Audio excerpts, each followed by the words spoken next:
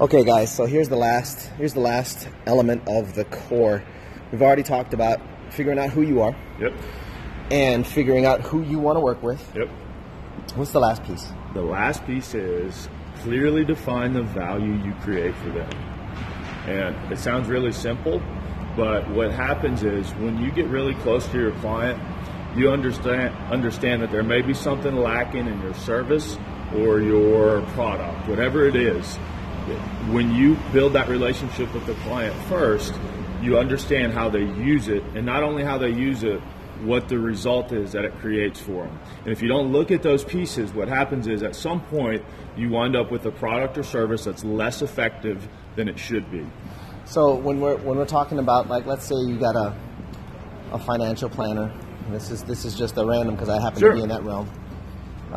When a financial planner sits down with somebody and they want to explain to them what a benefit they are, not their products, because they're going to push all kinds of stuff towards their client. Unfortunately, they're based on commissions. We know this, but what is it in your mind that you think would be a good beginning to how a financial planner could explain this is why you want to work with me versus so much of you just want me to get you this insurance product or that stock or that fund or whatever? Sure. Hey, again, it goes back to establishing a relationship. So to me, you're not going to approach a business owner the same way that you're going to approach a team member whose main core is security. A business owner doesn't think the same way. Correct. So we're going to want different products and services. But if you don't understand that because you don't have a relationship with them, there's nothing.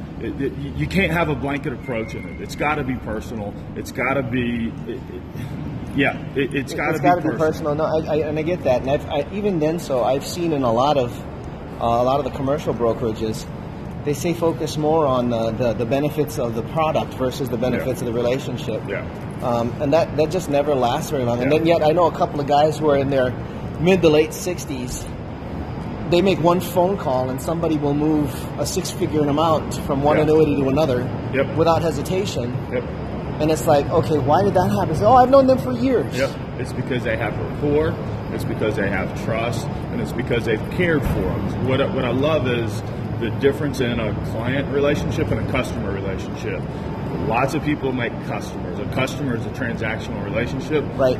The literal definition of a client is somebody that's under your care, guidance, and protection. And if you can demonstrate that at every facet of the relationship, the trust factor is there, and people make decisions like that. I think right there you probably solved a huge mystery for a lot of business owners as to why they can't keep clients, because they didn't really understand the definition between the two. Yeah, if you don't treat them as a client, they're not. They're a customer. Well, that whole definition right there of what a client actually is paramount, I think, to most people that are trying to do business. You got the button on that side, brother. How are you today? Good. Good. So that's awesome. So it's, again, guys, it's the three cores: who you are, who do you want to work with, and what value do you bring to your clients. Jesse, thank you. That's really cool that you clarified that, and we'll get this out. We'll make sure, man. Thanks for having me, Mike. Absolutely. Talk to you guys soon. Ciao for now.